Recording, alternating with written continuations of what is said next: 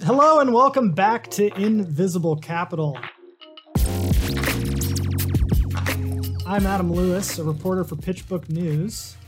And I'm Alec Davis, editor-in-chief of PitchBook News.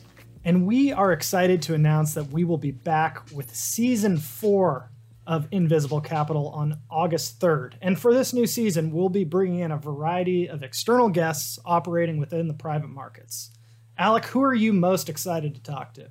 One of the top ones, Adam, is the great saga of the rise and fall of WeWork. It's the subject of a great summer read that's out, and we have a great conversation with one of the co-authors of that. And we are going to find out what it took to, get that story, what it was like kind of behind the scenes. And we're going to get a lot of insights into, some really crazy stuff. Yes, that will be awesome. Can't wait for that one. And what about on your side? I had a great conversation recently. I've been trying, hardened journalist that I am. I'm a little bit tired of covering the big guys within the private equity space. You learn about all the malfeasance, maybe the return smoothing, some of the other stuff that's going on that is not having a great impact on the economy. But there are private equity operators out there who do good, who provide growth capital to medium and small businesses operating in, I guess we call it that lower middle market.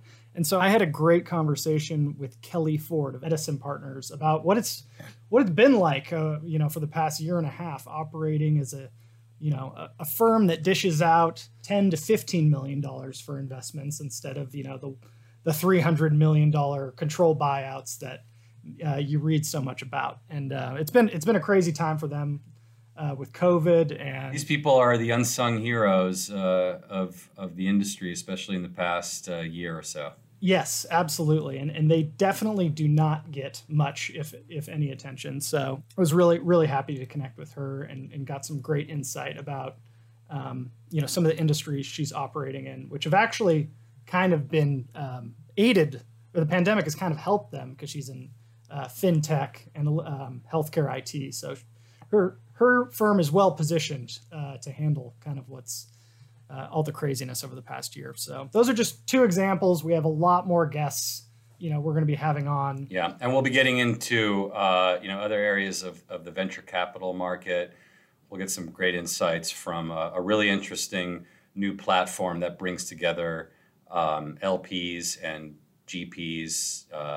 It's a really innovative attempt to democratize the venture capital market. There's a word. There's a word I like. Yeah, democracy. Yeah. We'll pick that apart a little bit. But they really are doing some unusual things that are bringing in a lot of new characters into the market as LPs. Yeah, and also I just want to throw in one more shameless plug because it wouldn't be an Invisible Capital season without a show about sports investing. We've continued to see private equity pour money into the NBA, Major League Baseball, the NHL, cricket team, in volleyball. Yeah, exactly. Don't forget volleyball. And volleyball, yeah. They're already in the UFC, so we're going to line up a conversation with an investor who's, a big player in that arena. I mean, really, no season of Invisible Capital will be complete without getting into the sports market. Well, we will have conversations on all of that and a whole lot more when season 4 launches on August 3rd. And I'm really looking forward to what's coming next. I'm Adam Lewis.